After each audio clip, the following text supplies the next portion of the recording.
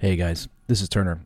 Listen, we have a special episode today, and I need to make an announcement before we jump into it. I had to go and pull this after it was initially posted, and once I pulled it, I had to do some editing. There were some names that were used that were not given permission by our guest to speak about, and the nature of this podcast and the topic that we're dealing with is sensitive, with a lot of sensitive issues and topics that are painful for some people. And so I felt it best to pull the podcast, do some editing to bleep out the names that were mentioned for the privacy of those people at their request. So if it seems a little different, then that would be the reason why. And anyways, I will jump back into it. You can enjoy the podcast, and as always, be blessed. Hey Warriors! This Father's Day, we're teaming up with our friends over at Tricome to bring you great savings on great gifts for that great patriarch in your life. You can get 20% off your entire order at Tricome's shop by using code AOW20 at checkout. And guess what? Their Father's Day gift sets are already on sale. Get your dad one of Tricome's awesome retro trucker hats, one of their natural charcoal deodorants, and a bar of charcoal peppermint goat milk soap, already priced at 10% off each item. Use code AOW20 and you can get this set for an additional 20% off the sale price, or just get him something else entirely. However you decide to honor your father, just remember to use code AOW20 at checkout to get 20% off your entire order. Visit TricomeCo.com and click Shop Now to get started. Happy Father's Day from Rachel, Rosie, and Turner, and as always, thanks for listening. I don't know. Well, hello everybody. Welcome to another episode of All Out War. I am Turner. And I'm in the studio with Rosie. Hey. What's up, Rosie? Hey, what's up? And you can hear Rachel and her beautiful children in the background. What's up, Hello. Rach? Hi, it's me. And my kids. They got a permanent spot on the podcast, it feels like. Yes. Yeah. Yes, they do. I know. They're always quoting you, too. Oh, great. You and your sound bits. They love to quote your little sound bites. We'll have to get some new ones. Good thing they're not in public school because I could get in trouble for some of them. I had one for you, Rosie, that I found the other day I forgot about. It's Trump, and he says, I don't like you, Rosie. And it's from when he didn't like Rosie. Rosie O'Donnell? Yeah, Rosie O'Donnell. They called her like fat and ugly. Yeah. Yeah.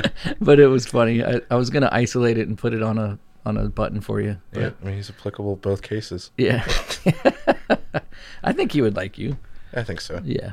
So anyway, so what do you know, man? Oh, hey.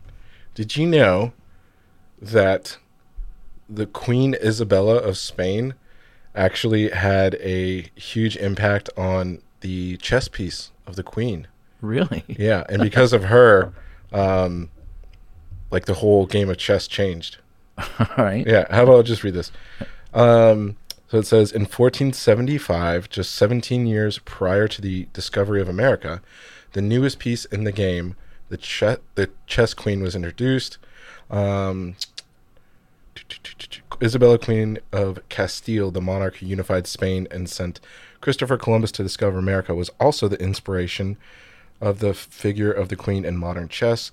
It says, the Arabs brought chess to Spain when they invaded it in the 8th century, but it was not until the late 15th century, when Queen Isabella was at the height of her powers, that the chess queen becomes the most powerful piece. It says originally the chess piece that later became the queen was a much weaker figure, and it could only move 2 squares at a time.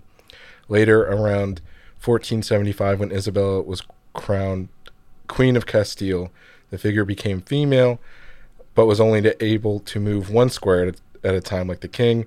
And then it said in 1495, when Isabella was the most powerful woman in Europe, that the present rules of chess were established, in which the queen moves in all directions across the board. Yeah, so basically because it said the queen was more powerful than her husband Ferdinand, but at the same time, the king was the most important. So because of her, she didn't... she was basically like, why is this game as a king and queen? Right. I'm the most powerful, and my husband's like, I don't want to say he's like some schlub, like how they... Well, he kind of was to her, yeah. you know. What's cool, though, is I didn't know chess came from from the Arabs. I didn't know that either. Yeah. That makes sense because it's kind of confusing. Yeah. I never was really any good at it. You have to be really smart. That's probably the reason why. Yeah. You know, speaking of the Queen, I got some news for you. Did you know? Oh. Do you have another one? No. Oh, okay. Prince Harry and Meghan Markle announced the birth of their daughter. Listen to her name, Libet Diana Mountbatten Windsor. That's really weird. Mountbatten Windsor. That's her middle name. Wow. They're going to call her Lily, I guess. Yeah. So there's some more royal news for you, like it matters. Wow. That's pretty awesome. All right. Hey, man, we have a really cool podcast tonight. We have, the topic we're going to be discussing is really, it's a testimony of a survivor from someone who was a part of what was a cult. And, I would label it a cult right now. Absolutely. I don't know if it necessarily started that way, but, this testimony that we're going to have from our guest Michelle is pretty powerful, and so if you know someone that's in a church that sounds like what she's going to describe, you definitely need to take some actions to warn that person and try and help them to get set free. But anyways, we're going to invite our guest here in just a second, but I want everyone to just sit back, grab a coffee, and enjoy.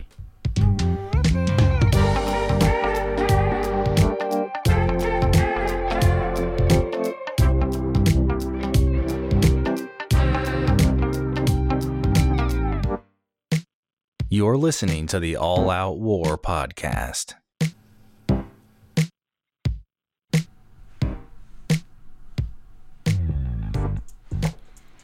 That's right. We're back finally after a few weeks off. What a nice, relaxing time we had there. I know that people start to send us, I know it's been a while when people start to send us messages on Instagram and stuff like, hey, you guys all right? You going to do another one? Yeah. So it's just been, life's been crazy. We had COVID at our house with my son. He's on the latter stages of recovery now. He's healed. I mean, he's completely healed. But a little touch and go scare there. He has asthma. He was in the emergency room one night, but it's all good now. And other than that, then the cicadas, man. We went to a drive-in last night, and there was cicadas everywhere, man. We saw Quiet Place 2, which was it's the sequel to the movie The Quiet Place. So pretty cool. Anyways, so I want to introduce our guest, Michelle Freeman. Michelle, how are you? Welcome to the podcast. Hey, thanks for having me. I'm doing well tonight. Well, we're so glad that you are going to join and share your testimony. I was thinking a lot about it today. Just I was painting my house, and I had a lot of time to just think while I was working. And while I was, painting and just thinking and stuff, I was thinking about how difficult some of this story must be for you to share. And so I just want to say thank you, because I know that when you start to, jog down memory lane and they're not so great memories, it can be challenging. But just the conversations you and I have had leading up to this tonight, you're very sure and you have a very resolved heart about things, and I just really appreciate that about you. But I just wanted to welcome you. So let me ask you a question. Let's start kind of like to give a background for people, kind of how you ended up in the church called Calvary Temple, and a little bit of your background, so that when you begin to tell your story, it'll connect better with those that aren't familiar with that church or with you personally. Yeah, sure. I raised in a Methodist church and moved in Western Pennsylvania, actually, Johnstown, the home of the Great Flood, the Great Johnstown Flood. I don't know if y'all are familiar with that, but moved to Northern Virginia literally the night I graduated from high school. And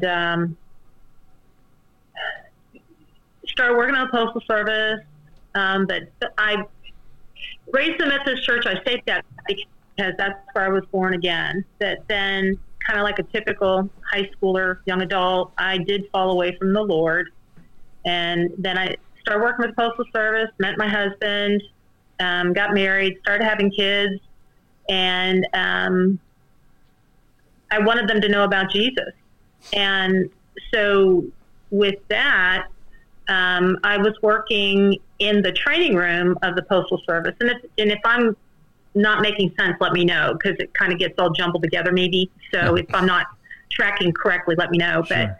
But I was working in the training room of the Postal Service, and a guy who had done my pre-dexterity training for the Postal Service. You had to pass learning the keyboard before you could be hired. And this same guy who had done this pre-dexterity training was in the training room, and his name was Bruce Dinsey. I'll just say it. And he would party with all of us and everything like that. Well, in the training room, I started to know a difference. I noticed a difference in him. Like, he wasn't partying. He was calmer. You know, there was a peace about him. And he started to talk to me about Jesus. And it took a while, but I could tell that, you know, I wanted my kids to know about Jesus, and I knew that I wasn't right with the Lord. And he had kind of said, well, you know, he gave me tapes, teaching tapes, and he gave me teaching tapes to listen, because we lived like an hour from work, Dale and I. So he gave me teaching tapes, Kenneth Copeland, Kenneth Hagin, and Bob Scott, Star Scott from Calvary Temple. And I literally, no kidding, I said, Star Scott, what kind of name is that? You know, is that a cult, Calvary Temple? Like, what is that? I literally said and thought those things.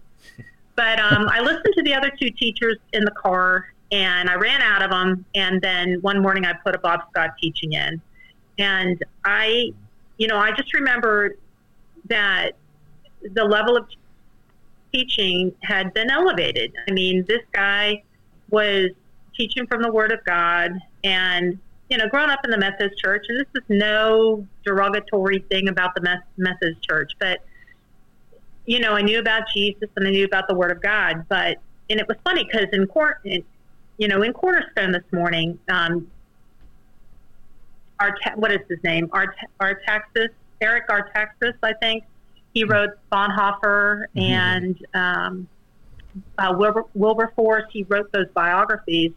And he said this morning, which really resonated with me, because no one really kind of gets it. He said, you know, you kind of get, you know, a surface teaching, because he was Greek Orthodox. And he said, you kind of get a surface thing, but you don't know that you have to have like this you can have this in-depth relationship with Jesus. And that's kind of like my childhood. So what Calvary Temple presented to me that really resonated with me was, it seemed like here was a person that seemed to be delving into this deeper relationship with the Lord. So because we lived out in Fauquier County, Bruce said, you know, just go to any church. You don't have to come to Calvary Temple, just go to any church. And I said, okay, by Easter I'll be in church. So we lived in Midland, which was right across this little Episcopalian church in Casanova, Virginia. And I don't know if you know where that is, but, you know, it's out in the country. It's right by Warrenton, Virginia. Yeah. And my ex-husband was raised Catholic. I was raised Methodist. I knew he wouldn't go to a Methodist church. I knew I wouldn't go to a Catholic church. So we compromised and walked into the Episcopal church. And it was like I had walked right back into Jesus's arms. I mean, I cried the whole service. I don't remember anything about it. And so that's when I rededicated my life to the Lord. And so for a year, Bruce would just give me all these teaching tapes, and we were working together in the training room.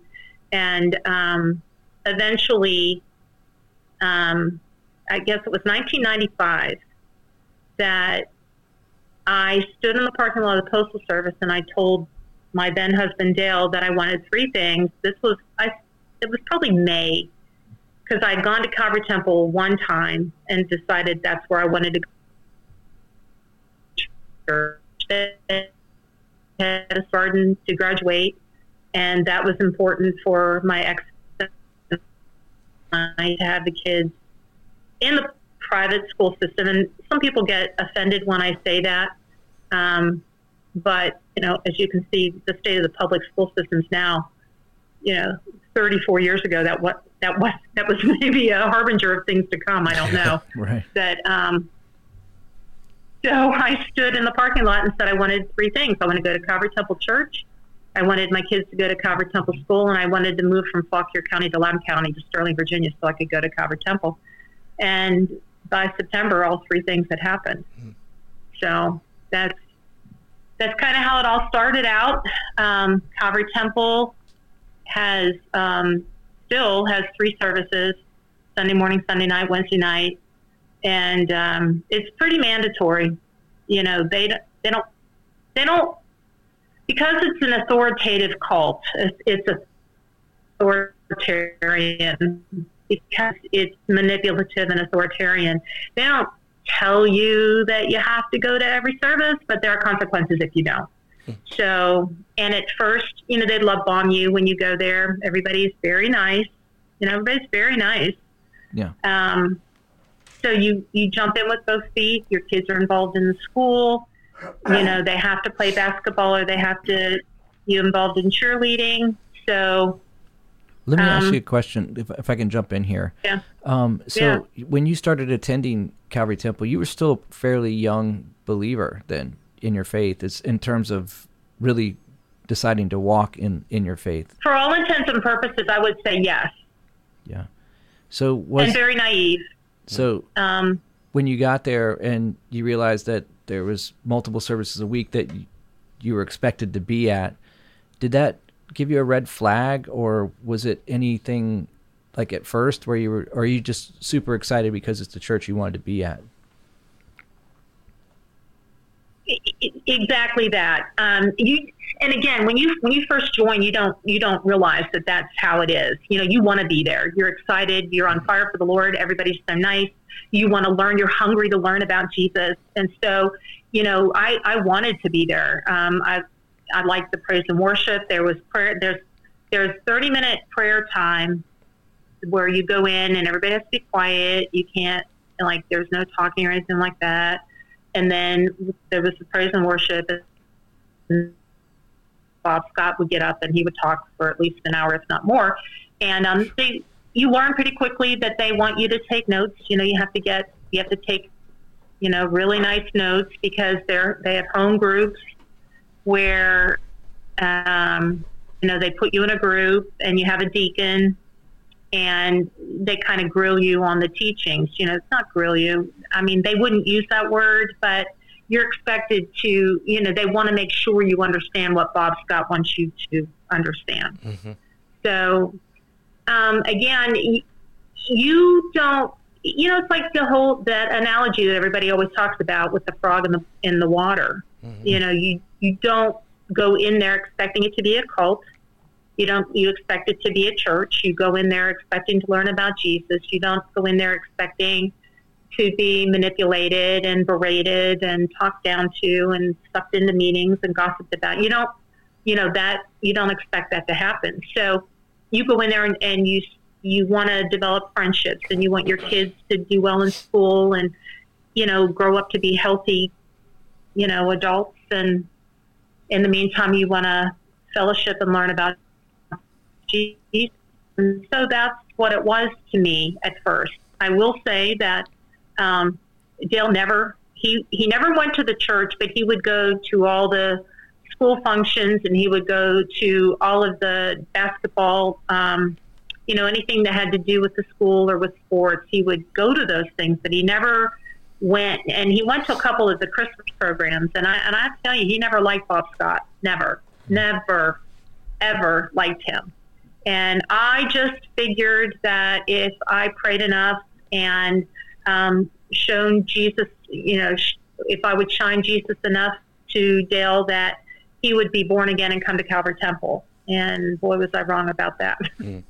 Really wrong about that. The exact opposite happened. And, you know, a thing. Go ahead. So your husband never fully came to Christ then in your marriage, or? As far as I know, he's not born again. Okay. He's a good guy. You know, he's a good guy, and he's a good father, and this is what I always say. He never told me that he didn't want us there. He never said, I don't want you and the boys to go there anymore. He never said those things. but I knew he didn't like Bob Scott. I knew he didn't like that. But we would vacation with people in the church. We would, go to picnics. We would, quote unquote, fellowship. He and one of my best friends in the church threw me a surprise birthday party. I mean, he was very involved where that is concerned, but he did not like, he didn't like the charismatic portion of it. Being raised Catholic, he was very uncomfortable with speaking in tongues, raising your hands and praising Jesus. He was very uncomfortable with all. So he allowed us to do it all. But now Calvary Temple has, it has its roots in Assemblies of God, right? Yes. Okay. Yes. So I'm gonna divert here for a second, and then I want you to get back to your testimony. But so when you guys were starting to attend there, and you moved from Fauquier all the way out to Sterling, which isn't, for our listeners that don't know, it's probably about 45 minutes to an hour away. It's not real close. It's a little bit of a hike.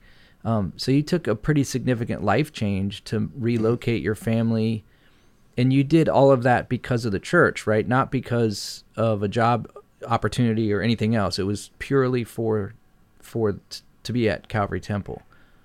Correct. Okay. Wow.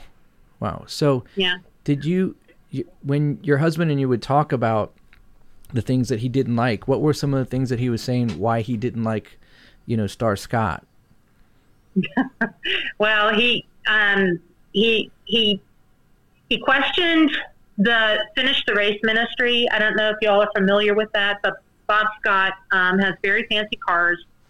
So he questioned his lifestyle. He questioned how lavish he was. He questioned, he felt he was arrogant. He couldn't understand how all this money could go into the Finish the Race, the race cars that Bob Scott had, and would, he used them. Bob Scott said they were a ministry. They would go up to Carlisle, PA, and they would, show these cars, and he used them as a quote unquote ministry, but that's a lot of money. And it all came from us. Yeah. It all came from the people that attended.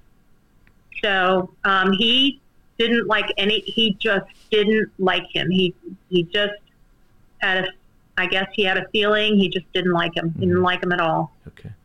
So you said didn't like to hear his voice. Didn't like to see his face. Didn't like him. Yeah. You said that Star Scott had a car ministry, he called it, and so how many cars did he have for this quote unquote ministry? So he had a Corvette that he showed. He had a oh my gosh, what is it? It's a car that my husband actually admired.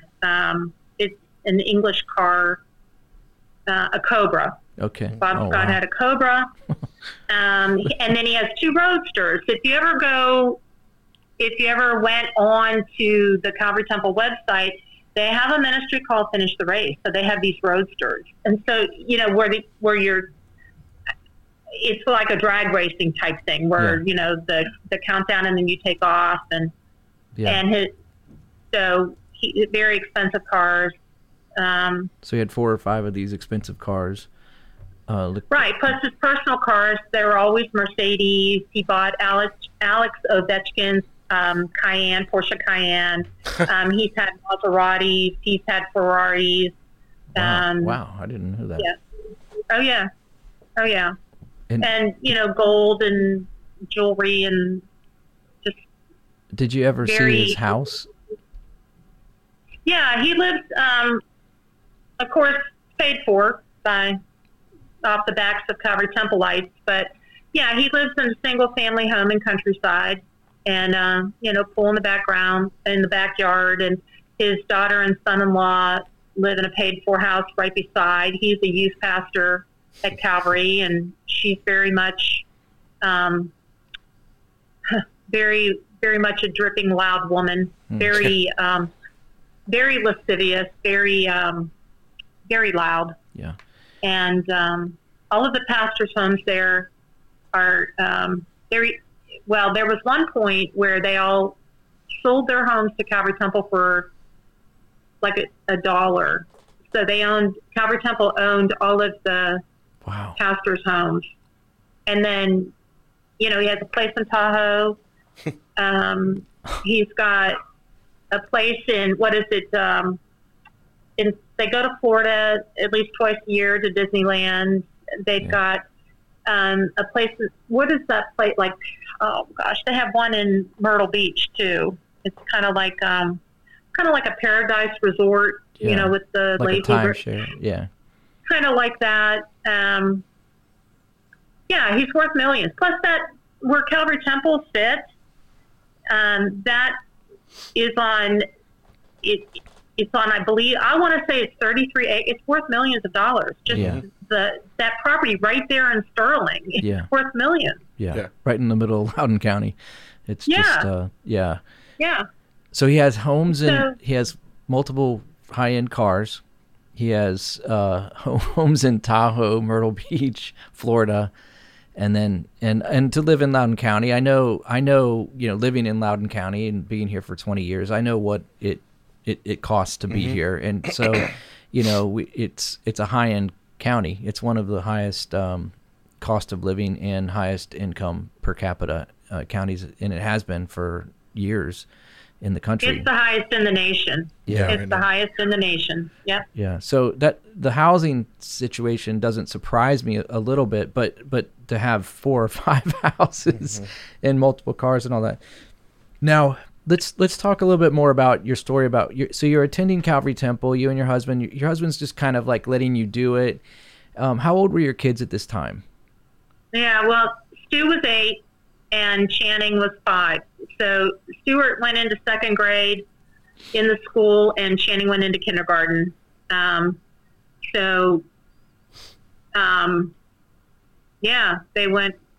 They went right into the school, and I had to pick them up every day, and Dale took them and I picked them up. And I want to say that we were already working for the Postal Service there at either in Maryfield or in Dulles, at the Dulles Sectional Center there. So we were already commuting in for work. Okay. So when you commute in for work and then you come back in for church 3 times a week, that was a lot. Yeah. And so then we finally did move there in 95. In 95, then we did move right there in Sterling. We were right there in Cascades when we moved there. But so it made it, from a commuting perspective, even for us for work, it made it all simpler. But, he wanted to be in the country, and he sacrificed for us to move there. So, so the kids went to school and made friends. It's a small school. They don't call it a school, so we can, deduct our contributions to the IRS. So they try to say it's not a school. Right. What were you going to say? I'm sorry. I would say, what was the amount of time that you actually attended Calvary Temple? Do you know the amount of years you were there? Yeah, I was there for over 13 years. Okay. I went, started in 1995 or 94 probably, and then I left in December of 2007. Okay. So let's start talking. Do you have some questions, Rosie? No. Oh, okay. Yeah. Let's start talking a little bit about when you started to key in on how unhealthy the church was. What were some of the things that like, I know your marriage had some major issues, and then also I think you mentioned to me before one of your children was just really struggling to attend there. Yeah. Well, in 8th grade, when Stuart was in 8th grade, he wanted to leave, and I talked him out of it. So, which is interesting because he wound up graduating from the school, and he was the last person to leave Calvary. But in 8th grade, he wanted to leave. I talked him out of it. And, because Dale didn't like Calvary, and we had a good marriage, we had a good family. And the devotion to Calvary Temple started to really erode that because I was always nervous because I knew Dale didn't like the place. I felt that that's where I was supposed to be. But there were, the Holy Spirit, there were red flags. There were things that Bob Scott would say from the pulpit, like he would make fun of people that were overweight, or he, you started to realize, and it took years, right? Because, everybody's just living their life. The kids are going to school, we're going to basketball games, we're busy. Calvary Temple keeps you busy. And when you're really, really, really, really busy, through required, let's just say, it's required. You're required to go to home fellowship. You're required to go to men's breakfast. You're required to go to prayer, Tuesdays and Thursdays. When the kids are in basketball, there's, you go to all of the games, the girls' games, the boys' games, the JV games. You could be up there, you work all day and then you're there all night, and then you get up and go to work, and then you're in prayer, and then you get up and go to work, and then you're in Wednesday night service. I mean, you're busy. Mm-hmm. So when you're that busy, you don't, and you're happy with the fellowship with the saints. A lot of times it all gets put into this big pot where, if there's maybe something that maybe isn't quite so good here, you kind of push it down because this other stuff seems really good, right? So when there are tiny little things like, well, that's not, when your husband does go to these things and the pastor and his wife, who know he's not saved, don't go out of their way to say anything to him. Deacons don't do that. Other pastors don't do that. It's a little jarring, don't you people want him to know the Lord, that kind of a thing. So there was that. And then I guess the biggest kicker for me, when the Holy Spirit really started to open my eyes, and again, it was a process because Bob Scott was married to Janet Scott, and they were married for over 30 years, and she had cancer. She had a colostomy bag. She wasn't a healthy woman. I mean, and she finally succumbed to the cancer. And 3 weeks later, it was probably a little more than 2 weeks after she died, he stood up in the pulpit, called himself the high, he took this teaching off of his website, but I downloaded it, I have it printed out, and I have it, but he proclaimed himself the high priest. High priest, he was the high priest, right? And that he's not allowed to mourn as the high priest, and he's to take a virgin, and 3 weeks later he married a 19-year-old girl, and he was 55 years old. What? 55, marries a 19-year-old. Now, did this girl go along with that, or how did that work out? Okay, well, that's a story in and of itself because, Greer was born, she and her dad came there through the door-to-door ministry. I think they were the only two people in the door-to-door ministry that we had to do that ever came to Calvary Temple. So she came as a young girl. So she graduated from the school. Her mother and father were divorced. Her mother actually came to Calvary, and they're remarried. But other women in the church bought their first bra for her, things like that. She grew up in Calvary Temple. And she did not want to marry him at first. She did not want to, but she says that the Lord moved her heart to fall in love with him. But she did not want to marry him, but she did. And now she's just like him. Mm-hmm. She's harsh and That's a huge. But that's another age thing, difference. A huge age difference, and this is something that I say often, and that because we know about Bob Scott and his penchant for little girls, that Greer was tiny, tiny, skinny little girl, even at 19. and she had short hair, so she was like a perpetual child. So he married a child. Well, yeah. So it's kind of disgusting to say that, but that's how I see it. Yeah, and I was going to say that the like it almost seems like she was groomed from the start. She was groomed. Yeah, like because she, that's wow. Now you absolutely. Yeah. You shared with me that there was somebody that was arrested that was in the leadership of the church because of a crime against a minor. Right. That was all in the news here in Loudoun County. Kevin O'Connor, he was a deacon. He's not anymore. He molested several counts of molestation, sodomy to his 13-year-old niece. It was the daughter of his wife's sister who was in jail. And Chastity and her younger brother Tyler lived with Kevin and Chris. Kevin O'Connor and Chris O'Connor, his wife.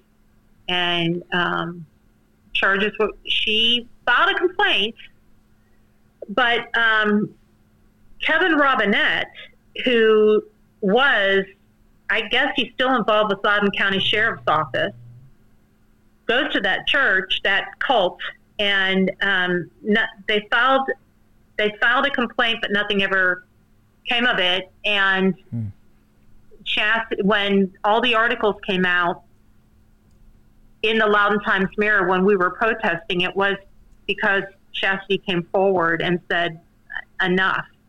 And then they finally arrested him, and then he finally pled an Alford plea,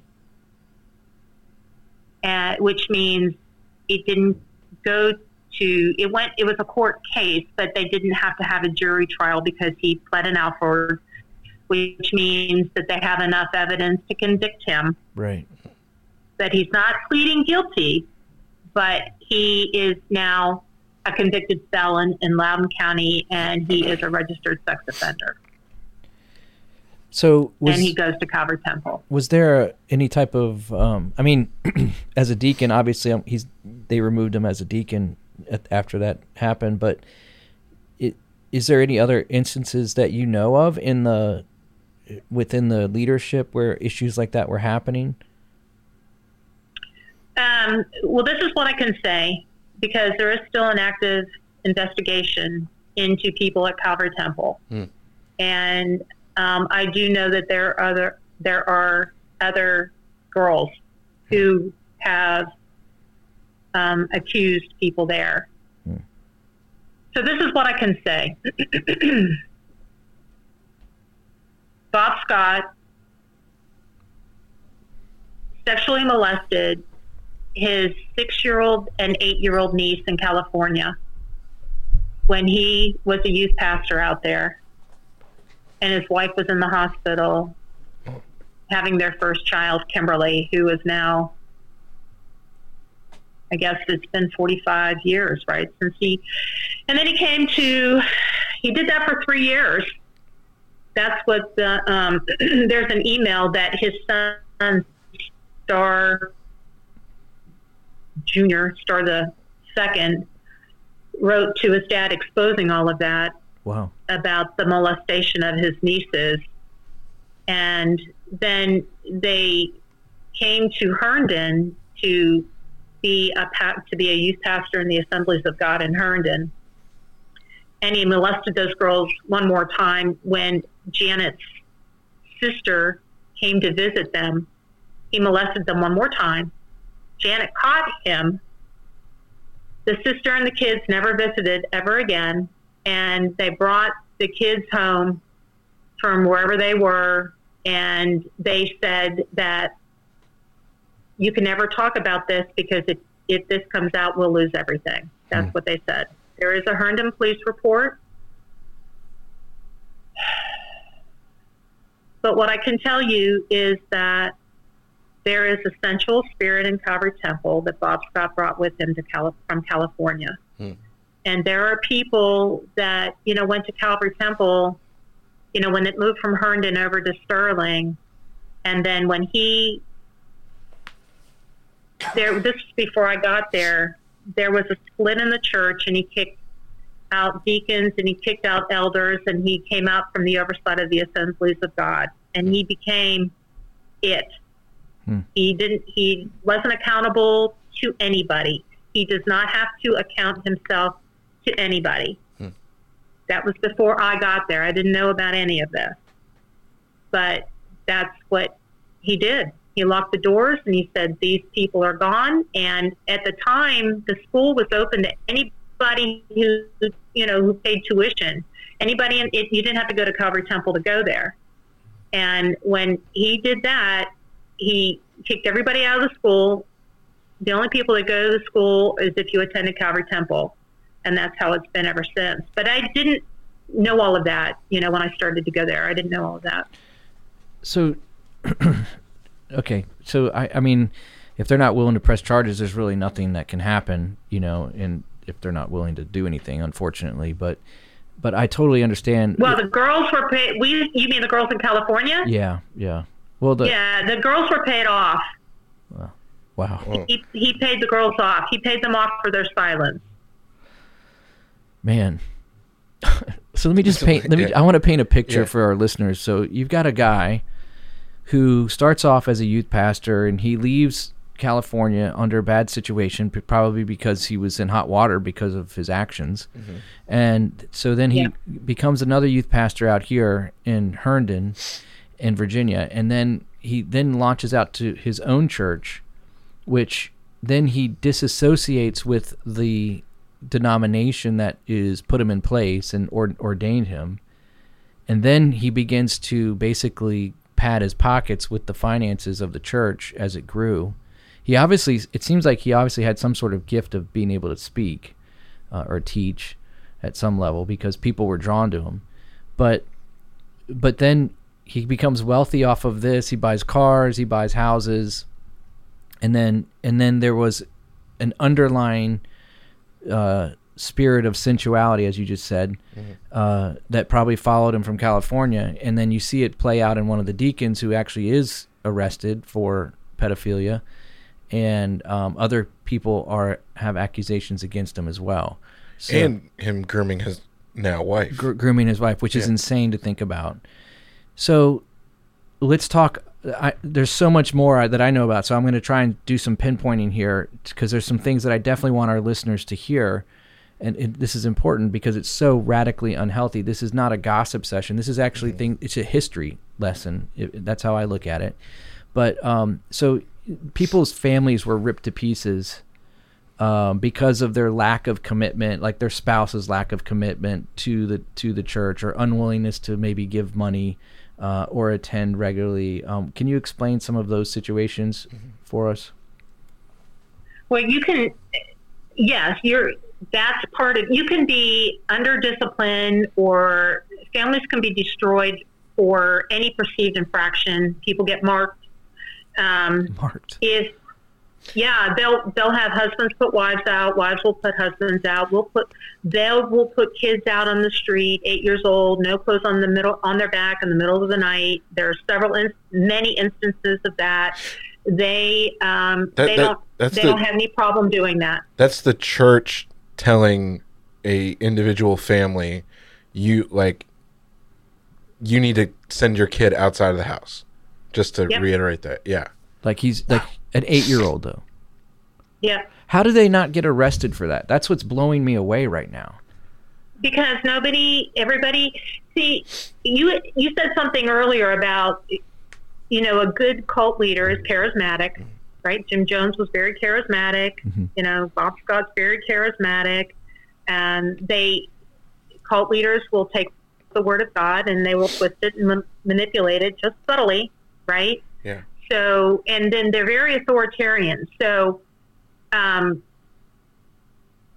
it turns into a very hypocritical, self-righteous, works place. Mm-hmm. That's really what it becomes. Even though, and because of his manipulation, you will always feel that it's because of something you did, Right. I did it. I'm the one who's wrong. I'm the one who sinned. I'm the one who has the wrong thinking. You're not the man of God. Not Bob Scott. Don't touch God's anointed. You're. I mean, the key scriptures, right? That's, Mm-hmm. And so he's very good at using those scriptures and manipulating them, and you write them down, and bless God. He's a prophet. He's the apostle. The apostle. Don't touch God's anointed. So it could be. If you question anything, like they would have like panels, right, after a series of teachings, and they would all sit up there, and there's a couple of people that would ask questions, and I'm like, oh God, here we go, because you knew that you were asking it in such a way it seemed like you were questioning Bob Scott, so you knew there would be meetings. He does sanction, and so then from the pulpit, and we are not, and I agree with you, that we are not gossiping. This is my testimony. This is what happened. Mm-hmm. But what Bob Scott would do would be what I call it sanctioned gossip from the pulpit. He would go up there and he would say, we've got some issues going on in some families here, and the wife thinks this, or the husband thinks that, or the kids, or the high school.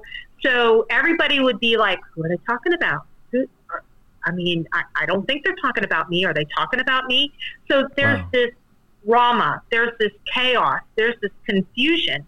And the word says, there's every evil work then, because no one knows who they're talking about. Everybody becomes suspicious of each other, kind of like what's going on in the nation right now. Neighbors, and then they create this environment where they'll say, you're never wrong in reporting up, so then people tell on each other to their deacons. If you had a conversation and somebody said something that you perceived as maybe not, where you should be, you could get yourself sucked into a meeting. So yeah, I can't tell you how many families have been destroyed. People who come out of that place intact is a miracle. Yeah. Well, miracle. So you said you could get sucked into a meeting. Were you ever a part of any of these meetings yourself? Only when I started seeing, no, because I was a good girl. I'm an obedient girl. So, and listen, there's like a caste system in there.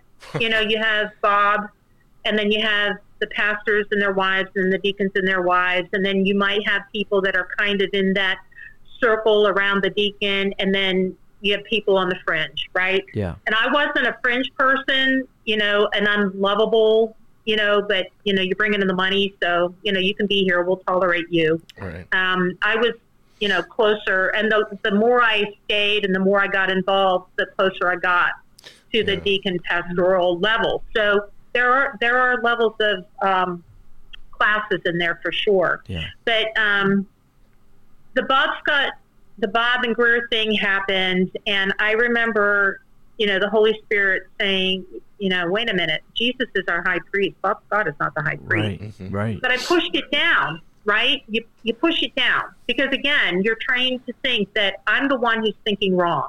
He knows the Word of God better than me. I must have this wrong. I must have misunderstood. But very few people left over that, but people did leave over that. We got them married. And then Channing, my youngest in 10th grade, wanted to leave. And there was no talking him out of it. No talking out. We did go to meetings because it was him along with 4 other boys that together, strength in numbers, they decided they wanted to leave. And so we did attend a lot of meetings with these, with the parents of these kids and with the pastors and stuff like that. And he was suspended for 2 weeks, and I was told that I was supposed to treat him like he was dead. They were using the Deuteronomy scripture, which of course was misapplied, completely misapplied, but where they would take rebellious children to the gate and stone them to death. And so they were seen as rebellious. Oh, right. They were seen as rebellious. Totally misapplied that scripture. Yeah. But, like Channing, right? Just a little. And, but Channing had to ask for every, food, every bite, it was just, Wow. And it's one of those things that, I regret to the day I died, but I did it for about a week and a half. I did do that. And but then I remembered Luke 15, and I remembered the story of the prodigal son. And and I'm like, he's 16 years old. What are you doing? The father didn't treat the prodigal son like that. And so I started to question. Yeah. That was the turning point for me. David Wilkerson, I don't know if everybody, I know you all do. I don't know if your listeners do, but David Wilkerson did a newsletter that he was talking about the prodigal son, and all of us parents who knew that what Calvary Temple wanted us, how they wanted us to treat our kids was not loving. Yeah. It was not what the heart of Jesus, the heart of God was. And we shared that newsletter, and he gets up in the pulpit and denounces David Wilkerson. Wow. Right? So Channing left. Things between Dale and I were not, they were becoming strained, obviously, the treatment of Channing and things like that. He was quiet. He was very quiet, but things were strained. And Channing wound up going to public school, a place where he didn't want him to go. He finished out his high school career in Potomac Falls there in Cascades. And then Dale asked me for a divorce. And we separated within the house. And then that Thanksgiving we reconciled. And in February 2006, he was done. He had had enough. And he wasn't allowed, Calvary Temple would not allow him to go to Stewart's graduation at Calvary Temple. He wasn't allowed to go because he didn't attend. He wasn't a member of the church, even though he was a great father, had been to every sports event, anything to do with anything. He just didn't attend the church. He wasn't allowed to go to Stewart's graduation. So okay, so here's where I have a rub with this. Like, if I was in that situation, I would be like, I'm going to be there. What are you going to do? What are they going to do? Call the cops? They would not let him in. All the deacons, and then they have the captains, and they have all these people who stand at the door, and they will not let you in. Really? They stopped having, they would do weddings there, and they got to the point where if you weren't a member, if your family members weren't a member of Calvary Temple, you couldn't go to the wedding. So if you wanted your family, any friends and family to go to your wedding, you would have to have your wedding off Calvary Temple property. Yeah. And you would have to have other people marry you, because if you had these heathens come to your wedding, then the pastors wouldn't marry you. Right. And the pastors wouldn't marry you anywhere else outside of the church. I keep saying church, but outside of the building. Right. Yeah. Right. The property. Wow. Do you think that there was a fear of people who may have been uninitiated, for lack of a better word? Do you think that there was a fear of other people catching wind that this was just kind of fishy? Like, do you think that they were like, as far as they treated like newcomers and like people who were new to the church, was there almost like a initiation period that, you had to check a few boxes before, essentially, like, you had to be promised to like become a member and accept everything that was going to happen in order to like continue going to the church? Because I'm just wondering, like, were there any dissenters at all? And if people were coming into the church and having red flags about it, like, how did they treat those people? Yeah, no. The answer, it's weird to even say no to all of that, because you would think that a place that's so authoritative, they would. But they take you under your wing pretty quickly and bring you along to the ways of Calvary.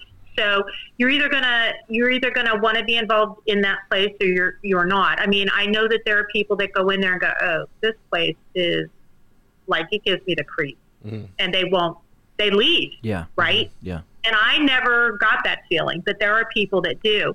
But no, they don't. But there's a gentle prodding, so to speak. You want to, again, you go in there, it's like you don't expect your pastor to be a cult leader or pedophile. Right. You don't expect that. So you go in there thinking the best, right? You go in there just wanting to serve the Lord. And before you know it, that water is kind of really warm and almost boiling. And I mean, there are people in there that have been in there for decades that are still there. They've seen, and then there have been divorces in there, and people marry each other. They condone divorces. It's just crazy to me. Or they'll push somebody out, and then they'll marry that person off, right? Yeah. To another member. Right.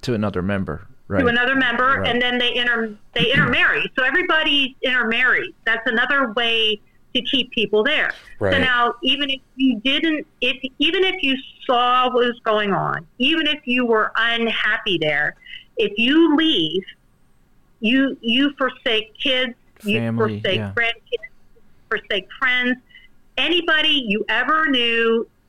If you were in a relationship with them, it's done. It's done. So you stay.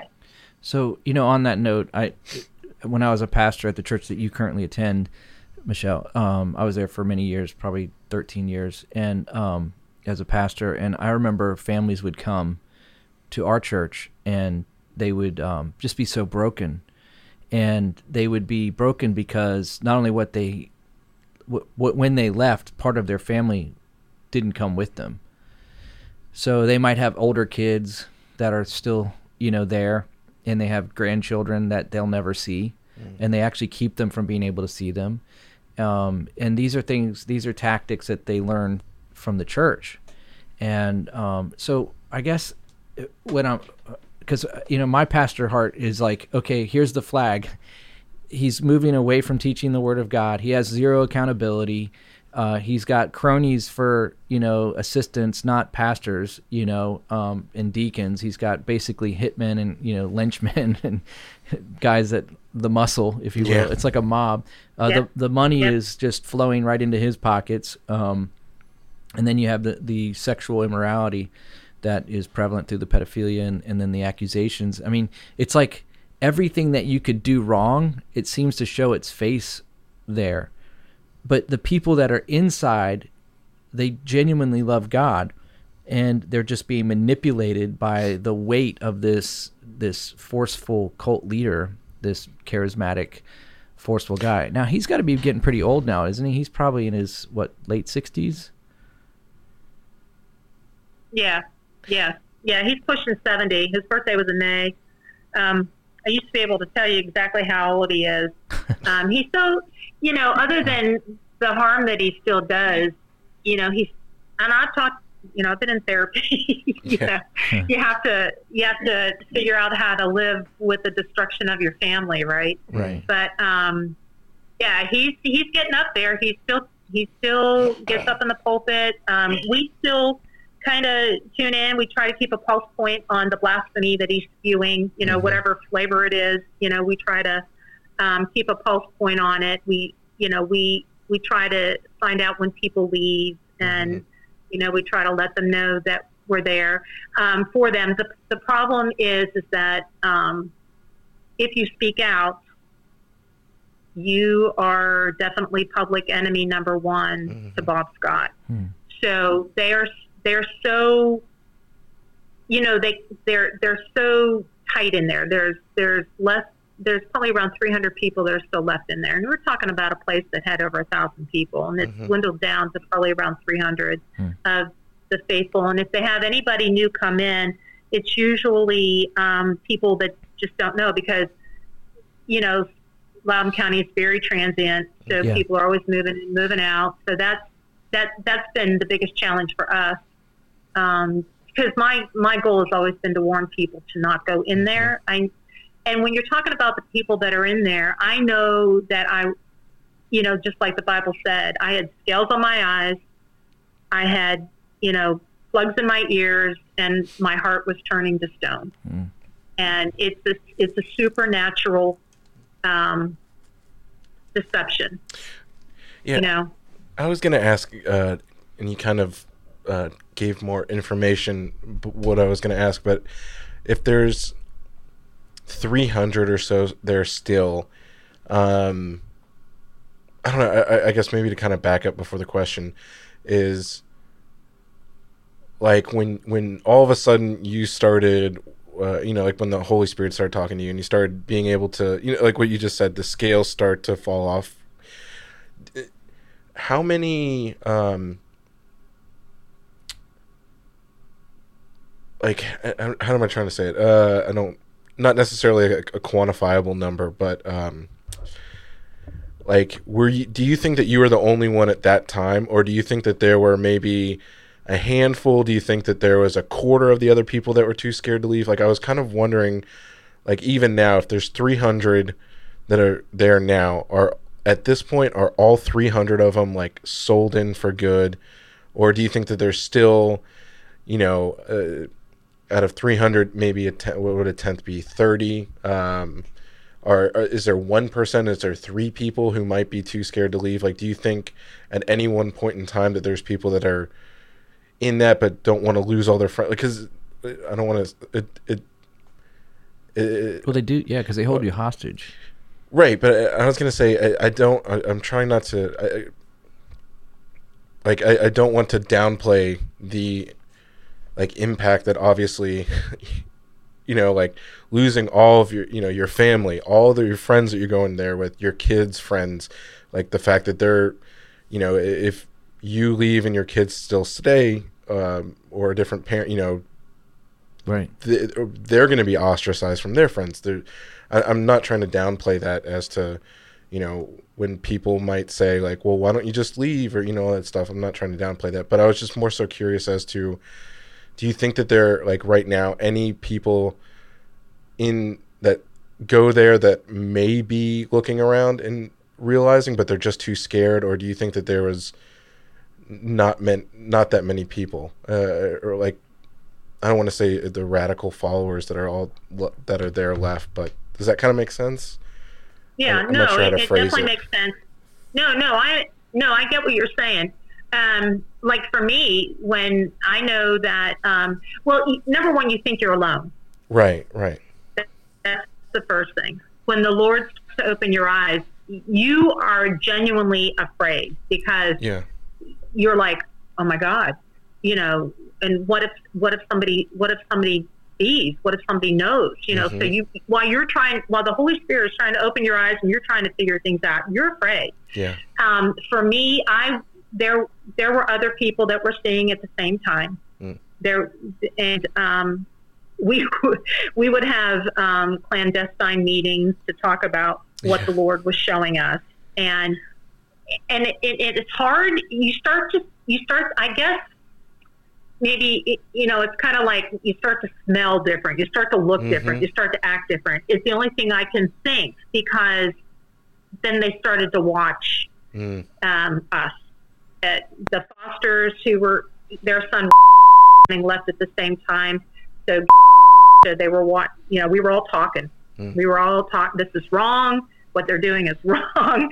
And if anybody hears you say that, you get reported, right? So we would have lots of conversations, and so yes, there are times when sometimes a fringe person will go, you may not even know they're gone. And that's a terrible thing to say, but it's the truth. It's true.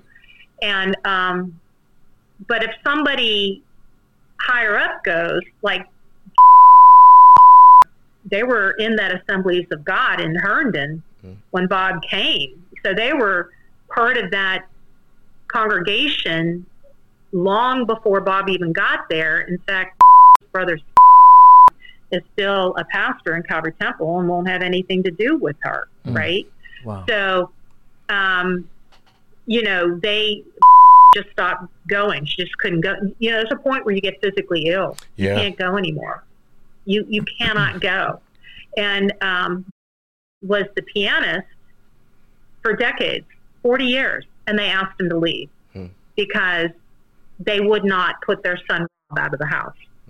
They didn't need him anymore. So, but to answer your question right now, because people have trickled out over the years. So I believe that the Holy Spirit is what we pray, and I believe he hears our prayers, that people's eyes will be open. So I believe that there are people there that will continue to see and leave. There is the hardcore in there who are intermarried and grandkids, and whether if they see, what does the word say? A lot of times scales are taken off, but if you don't do anything about it, they come on even thicker, right? So plus they don't allow themselves to, like for instance, when Starr sent that email out exposing his father and his sexual deeds in California. Chuck LaRock, who left, but he was a high up pastor there, he sent an email out to everybody because we were on an email chain. Don't read the evil email. And do you know, to this day, people still haven't read that email. Wow. So that's how obedient the people are. Yeah. They didn't read it. So they don't read my blog. When I was writing all of the I put out all the articles about Kevin O'Connor's arrest and his him taking the Alford plea and being convicted. In fact, that pastor I was telling you about married a woman named, and her mother is still friends with. I hope you're following this. And they talk. So mother sent her my blog article, and she said, I don't read garbage like that. So they just won't do it. Yeah. Bob tells you not to do it, so they don't. Wow. It's that classic manipulation. So I don't know if I hope I answered your question, but I think that there might be one or two in there, but you don't know. Yeah. So what was it like for you when you finally made that decision to leave? And how did you talk to them about it, or did you just kind of disappear? Well, I had questions, I had asked for meetings because, and I was seeing things happening. I was seeing the reporting up. I was seeing the young adults turn on each other. Everybody was turning on each other, and we were consuming each other. Everybody, we wanted to be the perfect Bobite, So I could see all of these things happening, and I requested a meeting because I wanted to ask about Galatians. He was putting us back under the law. He was, he was making us, we were self-righteous. We were wrapping ourselves in our Pharisaical robes and judging one another and trampling the blood of Jesus. And I have to tell you, it's so, all of this is a miracle to me. It is all I can say, because I'm in the meeting, they're listening, I'm asking my questions, and Bob Scott goes, well, I guess you could look at it like that. I mean, he literally said that. And the enemy was trying to put the scales back on my eyes. I remember I left the meeting, and my deacon, Jamie, goes, are you okay? Are you feeling better? Yeah, I'm feeling better. And I left Calvary that day, and I went, wait a minute now. He didn't say anything. Right. He didn't address anything. So the enemy was trying to put the scales back on my eyes. So I was just getting further and further away. Like in July of 2007, I had to sever the relationship with my best friend because she couldn't understand why I was so upset about my husband's and my divorce. She couldn't understand it. And, I was seeing, the Lord was just opening my eyes. It was hard for me to participate. It was hard for me to go. And I had made the decision that I was going to leave. It got into December, Christmas time, and I was going to help with the Christmas program. And Bruce Dimsey, the person who told me about Calvary Temple, wanted Stuart and I because Channing and Dale, they were in their own house. We had split households by this point. It was Stu and me. We were literally split down the middle. It was Stu and me in one house, Channing and Dale in another. And they had invited Stu and I to come over for Christmas dinner. And I had said, yeah. So I said, okay, at the new year, I'm going to leave. And it was, I guess it was 2 weeks before Christmas. And I was in the townhouse that we were renting, and I was painting, and I wasn't up at the basketball game, so I couldn't go. And I was getting text messages from Kimberly Scott, you know, where are you? Where are you? Where's the Michelle I used to know? You know, and I could hear her voice in the text messaging. Where's Michelle? You know, that's literally how she sounds. And I felt, to this day, I felt the hand of God in the middle of my back and pushing me out of Calvary Temple. Wow. I never went back. I didn't go to church that Sunday. I never went back. And I wrote a letter to Bob Scott. I wrote a letter to my deacon, and I wrote a letter to Bruce Simsey. And, you know, only two people called me. And when I left, and I went right over and I asked forgiveness from my husband and my son, and they forgave me. But my husband told me it was too late for us, that he wouldn't reconcile. And it took him 5 years to divorce me, but, Wow. you know, for his reasons, he just wouldn't give me another chance after leaving Calvary. And Stu stayed, and I was trying to talk him into leaving, and he looked, and he was still blind, and he looked at me one day with tears in his eyes, and he said, Mom, if you're talking that way about Calvary Temple, then you're talking that way about me. So I knew I had to stop talking, and I had to pray. And that following spring, I was going to a Nazarene church in Leesburg, the Leesburg Nazarene Church, and we would pray every Sunday, and we would pray for Calvary Temple. Yeah. I kid you not, because a bunch of us that left Calvary at that same time, the Fosters, the Simonos, and then one other person left after we did. We went to the Nazarene Church, and the reason why we went there was because family all went there. So it was kind of like, you know, it was a very sweet place to heal, is what I want to say. Yeah. And we would pray every Sunday night. We would pray for Stu. We would pray for the kids. We would pray for Calvary Temple. We would pray for Bob Scott. We would march around the altar like we were marching around the walls of Jericho, you know, for those walls to come down, for the people to be set free. And one Sunday night, I never sat down. I stood the whole time praying. And I knew that night when I left that something had happened in one of the hearts of my family. I didn't know if it was Dale, Channing, or Stu, but I knew. And that following Monday night, Stu had skip practice up there in the young adults.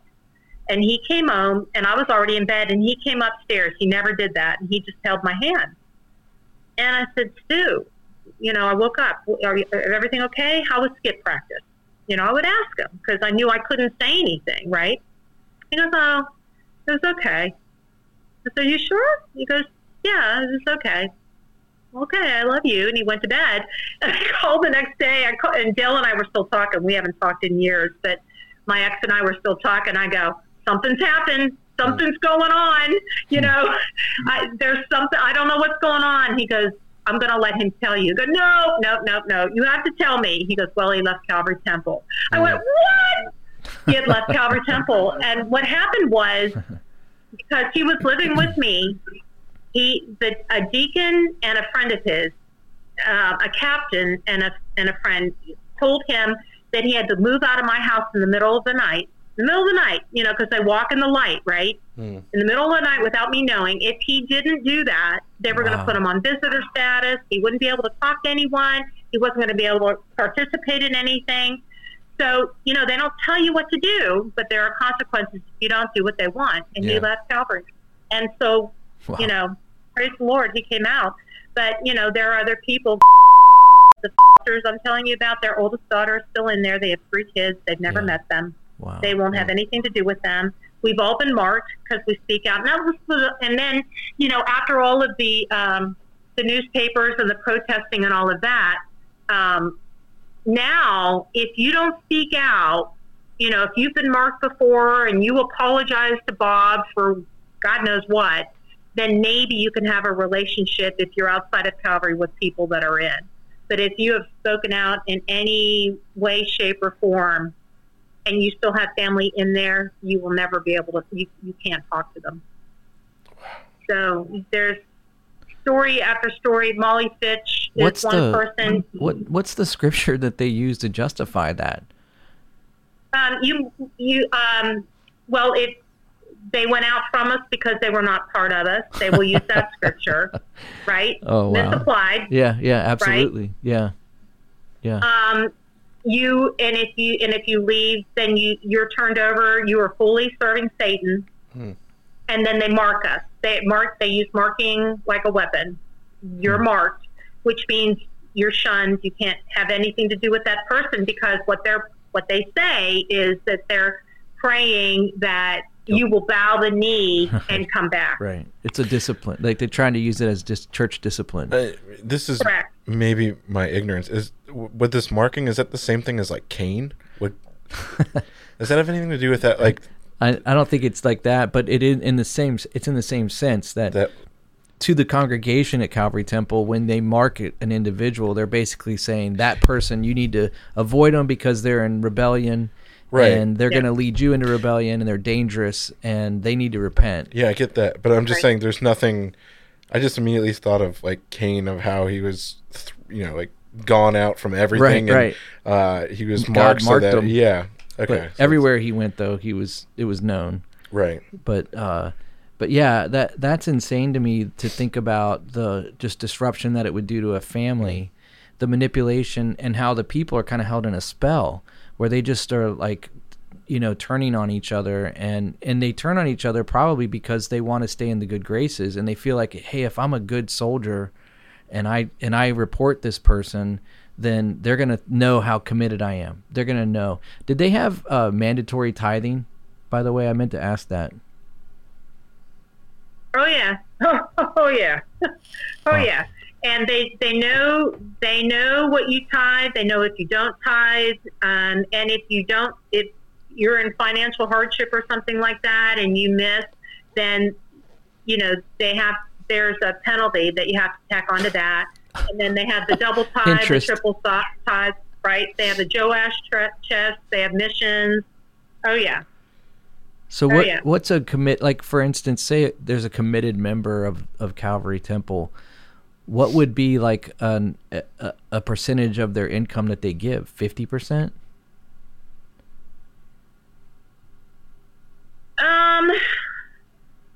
It's a good question, because there are people there that have money. We live in Loudoun County. Right. We have government workers. We've got businessmen and women. It's a very affluent congregation. There might be some people there that don't have money, but it's a very affluent congregation. So people give free will offering of their blessing. Yeah. Right? Because the man of God, they're so well taught. Yeah.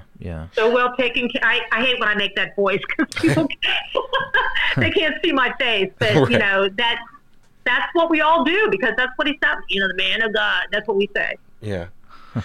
Yeah. That's so crazy. Oh yeah, a lot. And it's so funny, because when we had our first protest, MRC TV was there, and it's still one of my favorite videos, because it really it's so funny, because it really highlighted what Calvary Temple is in a very short segment. Maybe I can't remember. Is it a 10-minute video? I don't even think it's probably 8 minutes. Not even that. And they did a better job than all the news agencies and all the newspaper articles. I mean, there were 3 post articles that did an excellent job. Michelle Borstein, and then Britt Peterson was the last one. Did a great job. But in just like a 6, 7, 8 minute segment, we were able to describe Calvary Temple to a T.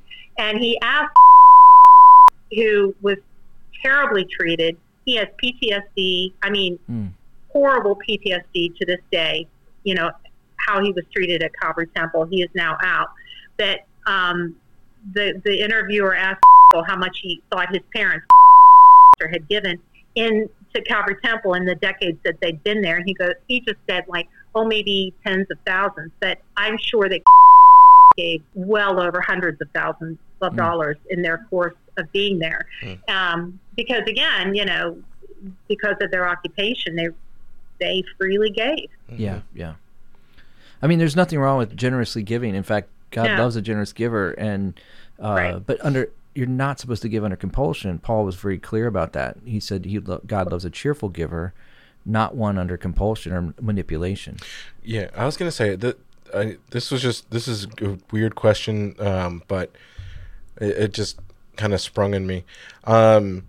Like as far as, so obviously like in that instance with the inheritance, did the church know that he had gotten the inheritance before he actually gave it? Like I don't want to say he was gonna get it. I just keep like in my head thinking of it because it sounds just like Nazi Germany, how everyone, the communists in like in the USSR, where they're turning in their neighbors because I was gonna say I wonder if this happens where like if I know you're doing something and I'm also doing something, I'm gonna turn you in so that all the attention goes to you, and then everyone, I look good and my sins aren't gonna be get exposed. up. Yeah. And I was gonna say, did the church keep tabs on like just for an example, I don't know, say I'm a family in Loudoun County, median income's like 150,000, say like that, and I'm only giving like 10 grand a year. Does the church have like, would they go so far, or and maybe you might not know this, do you think they kept records on like people when they got promotions, or they knew how much they make and then they can come out and say, hey, we know you make a lot more, you're not even giving close to 10% or something like that? I mean, if they tracked people's income to know what people make, I don't think so. But what I will say is, we're a very transparent people, right? That's true. So if I would think that just, Bob's not a stupid person. He's a coward, but he's not stupid. So just from talking, people would talk about what they do. So you kind of have an idea of what they make, right? So it wasn't so much, I don't think that they knew the exact percentage you should give, but if you stop giving, that would definitely be, a reason to have a talk with you. And plus they tracked everything. So, they had an accountant, so they knew if you were giving or if you weren't giving. And it probably would go like this. It'd be like, hey, we really want you to lead that small group, but you're a leader. And in that position, you need to be leading by example. And we know that your giving's kind of been sporadic. What's going on with that? Are you not committed to the Lord? Because we want to be able to put someone up there that we know is committed to the Lord. Well, you're robbing the Lord. Right. Yeah, right. You're robbing the Lord if you don't. You're robbing the Lord. It's not, Bob isn't getting his money, that you're robbing the Lord. Right. You're holding on to God. It's God's money anyways. And that's why I mean, I was going to say, that's a perfect example of, for anyone out there, that's a perfect example of the twisting of Scripture, which is the idea that, we give as, you should give as, that you're trusting God. It's God's money anyways. So, we're right in normal. And now it's, because you're not giving here to Bob, it's because you're hoarding God's money for yourself. I was just going to say, that's really interesting just to point out that little the change is just so huge and insidious. Yeah, to this day, I mean, I just now started doing, free will offerings to where I'm being fed. But that was a trigger point for me for years and years and years. And, it didn't matter what church I would go to. If they talked about money, I was like, I'm done. Yeah. Well, the good thing about that, Michelle, is that God doesn't need your money. So, I mean, literally, he doesn't need it. He doesn't need anything. And so that's the good news about that and he's full of grace. I mean, I can't imagine, this is the other thing was, I wanted to ask you, once you got out of there, and you found yourself in a place that you wanted to kind of settle into and kind of just, I'm sure you were like arm's length for everything. I'm not getting too involved. I'll come on Sunday. I might come on a Wednesday, but if you start asking me to be at the women's and doing this and doing that, I'm probably going to roll out. But what was the best for you? What was the best feeling that you had when you finally got set free and out of there? Like, what was your favorite part about all of that? I felt free. Like, I felt like all the bonds, all the bondage, all the chains were just smashed to smithereens. I mean, then you have to heal, but I just felt so free, because you just become, it's like you're shrinking down into yourself, for lack of a better word. Like, if you're not like everybody else in there, if you don't like the same, and they're very enclosed, and you have to remember one thing, that once you leave Calvary, and the fear is a very controlling thing. So right. Fear is it's a very strong tool for Bob Scott, because people leave afraid. And so if you can't, like, I didn't leave afraid. Like, there were vestiges of that, but I didn't leave like other people who had left before me. There were people that wouldn't talk about Calvary Temple, wouldn't talk about Bob Scott, even to this day, won't do it because of the brainwashing. Yeah. But I never left afraid of him.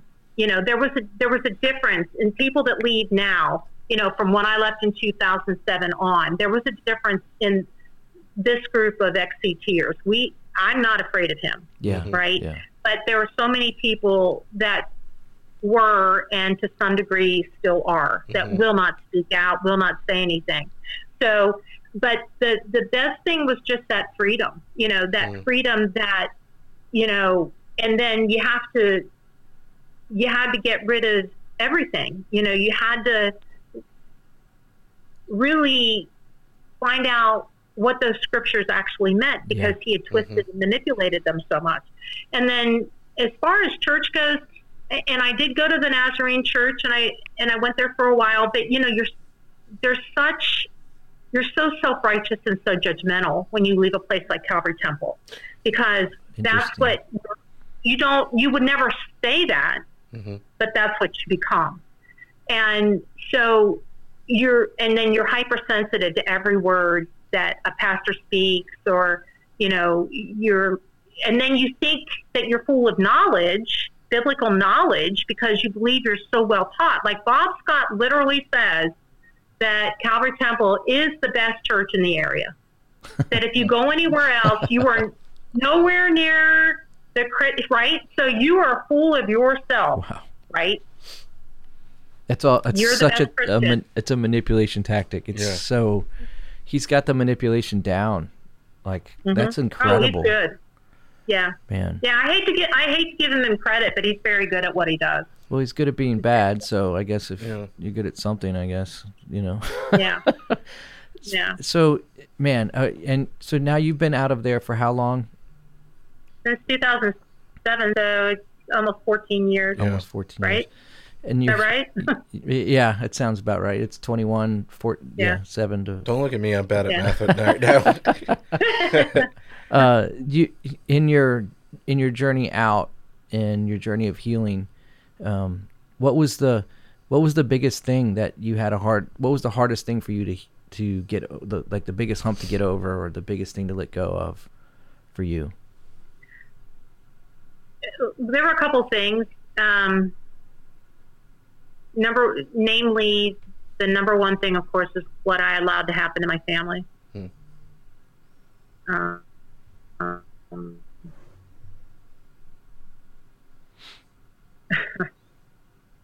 Talking to a therapist, though. Yeah, I mean, it's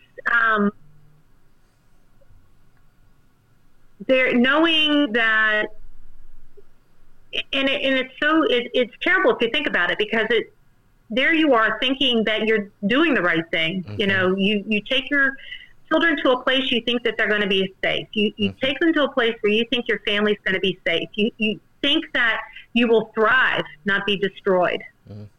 So there's a lot of healing that has had to happen in that regard. You know, I've had to watch my ex finally divorce me and then get remarried himself. And I've had my youngest son who, he and I we still have a strained relationship, although he didn't talk to me for 4 years. And when it wasn't until my stepmother died in November of 2009 that we talked for the first time, and he let me have it. You know, he let me have it. And, you know, and then we were good, getting better. And so, but he's just living his life, and I'm still praying. And I know God's going to continue to heal there. But, go ahead. I'm sorry. No, I was just going to say, I mean, that's the fallout from such a difficult situation like that is that a lot of people will leave a situation like that. They're so wounded that they're just like, I've nothing to do with God, nothing to do with the church. All of that has a bad taste in my mouth. It's evil. Those people you can have it. I don't want it. And, you know, I've seen that happen with people that just have been hurt by not a bad, it was a bad situation. Maybe somebody said something wrong or did something wrong. I've seen that happen. You said something though that really was interesting to me. You said, when I left and you were at the little Nazarene church, you said that you were self-righteous because you had been trained to think that you knew everything and that you were part of the best church around, but you had left because it was so bad. But so you're kind of like unlearning and relearning. Did you feel like you had to kind of like take it all the way down to the bare slate, like just like I'm starting all over again, and then you add to that you don't trust anyone? Right. Well, both. Yeah. You even to it's still hard for me to actually go in. The Nazarene church was very sweet, and I got involved with the praise team pretty right away, because you got to remember, at Calvary Temple, we were always there. Yeah. So we went. I started college online because we were used to being up there all the time. So I worked a full-time job, went to online school, and then when Dale and I separated and I had to take on more and more financial responsibility because our finances were separated, I had to take a second job. So I was so used to that busyness that I had to fill it with stuff. Yeah. And that included going to church. You know, because when you leave at Calvary, you kind of want to prove to them that you're still a Christian, right? Because they think you're not, right? So then you can say, well, I'm going to the Nazarene church. What's wrong? You know, you people don't know what you're talking about, right? So there are a lot of things. It takes a long time to really, I mean, I never thought of myself as having PTSD, but, you know, I guess I do, because there's still some things that trigger, you know, certain scriptures will still trigger. So you have to, you kind of have to stop thinking with Bob Scott's voice and interpretation and manipulation, and really, what does the scripture really mean? How did Jesus mean this, not Bob Scott? You know, you really have to do that. And you don't trust, I mean, I thank God that I can do online church, because I have no desire to go to Cornerstone. It's too big. I have no desire. And I don't want to go to Nazarene. You know, I don't want to go to a church that's so small that everybody's going to talk to me. I don't want that. I don't want that.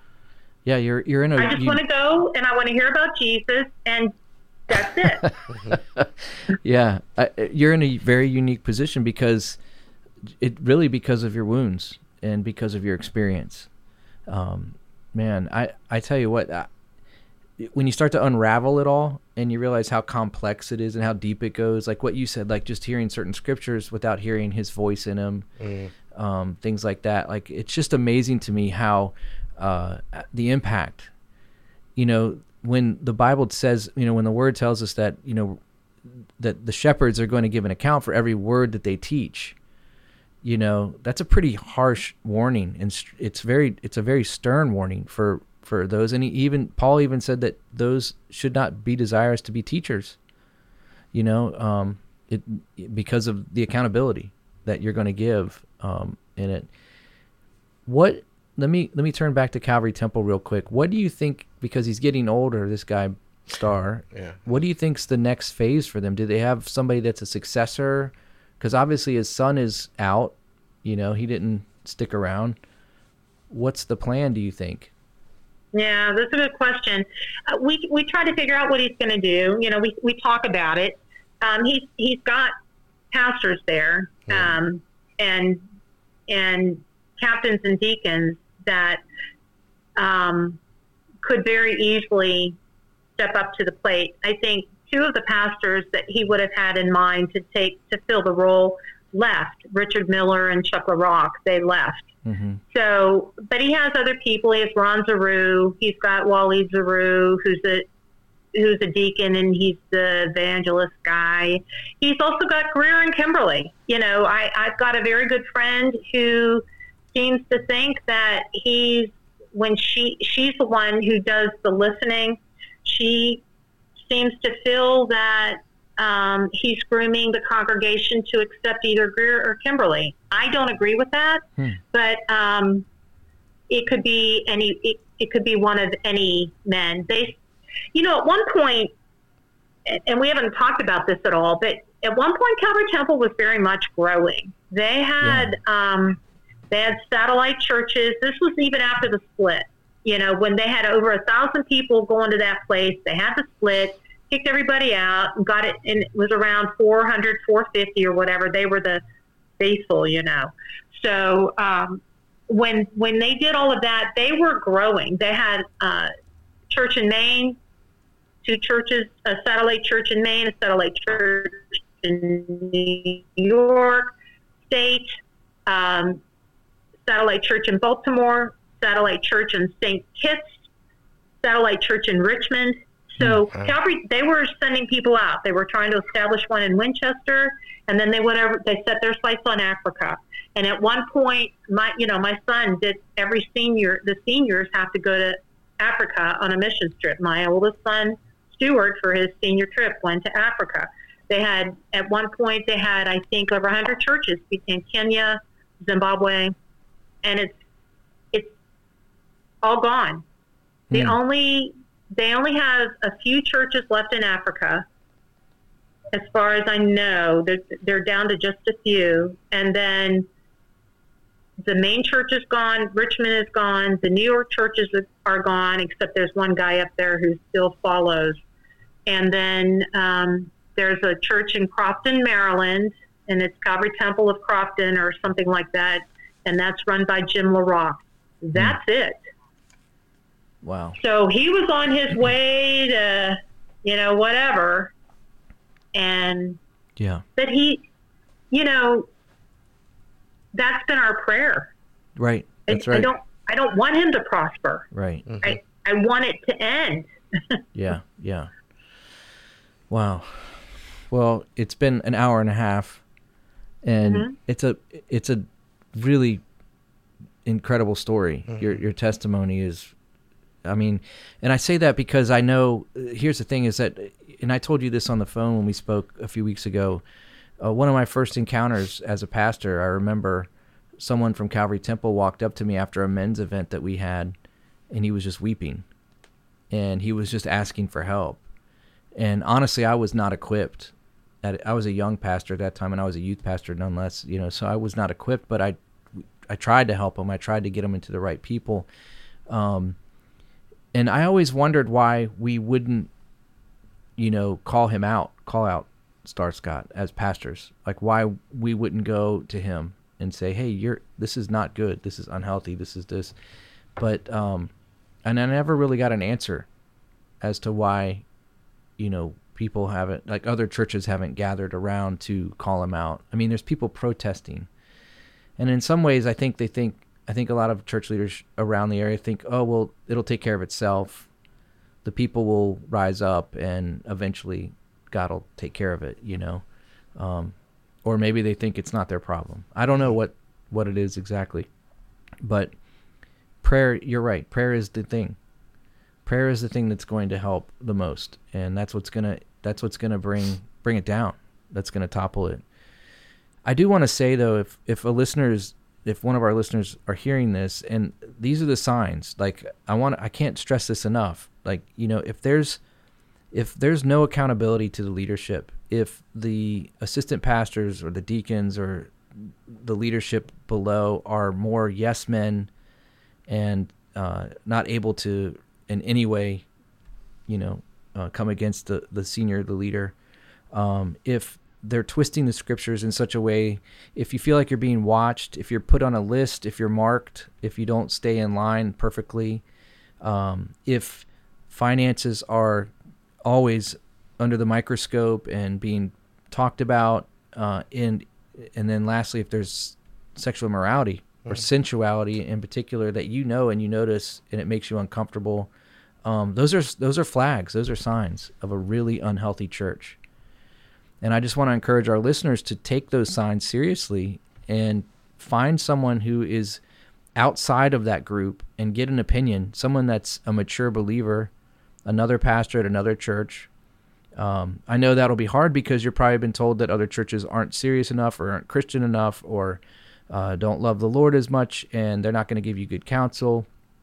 But you have to take a step and get some advice outside of your own experience, because your own experience is keeping you in a place that's unhealthy. So, but I'm sorry, that was like a little pastoral diatribe. Listen, it's important. I do have a blog. It's my Calvary Temple Tactics blog commentary, and I have on that blog there's a links page that shows all of the newspaper, everything that has to do with Calvary Temple is there. And then I have a docs page, which is where the email is. But it's so funny, but I wrote a paper in college right after I left Calvary. It was very cathartic, much like my Warper's Watch story, very cathartic. Mm-hmm. It was called Wolves Among Us. And in that paper, Rick Ross is leading authority on cults. And not the rapper Rick Ross, but the other guy.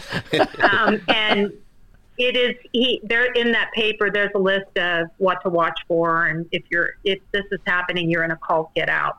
So I'm very happy that you say that, because it's very important. That's one of the things that's always been so important on my heart, because Calvary Temple is not alone. There's a lot of places out there very much like it. There are a lot of Bob Scotts out there.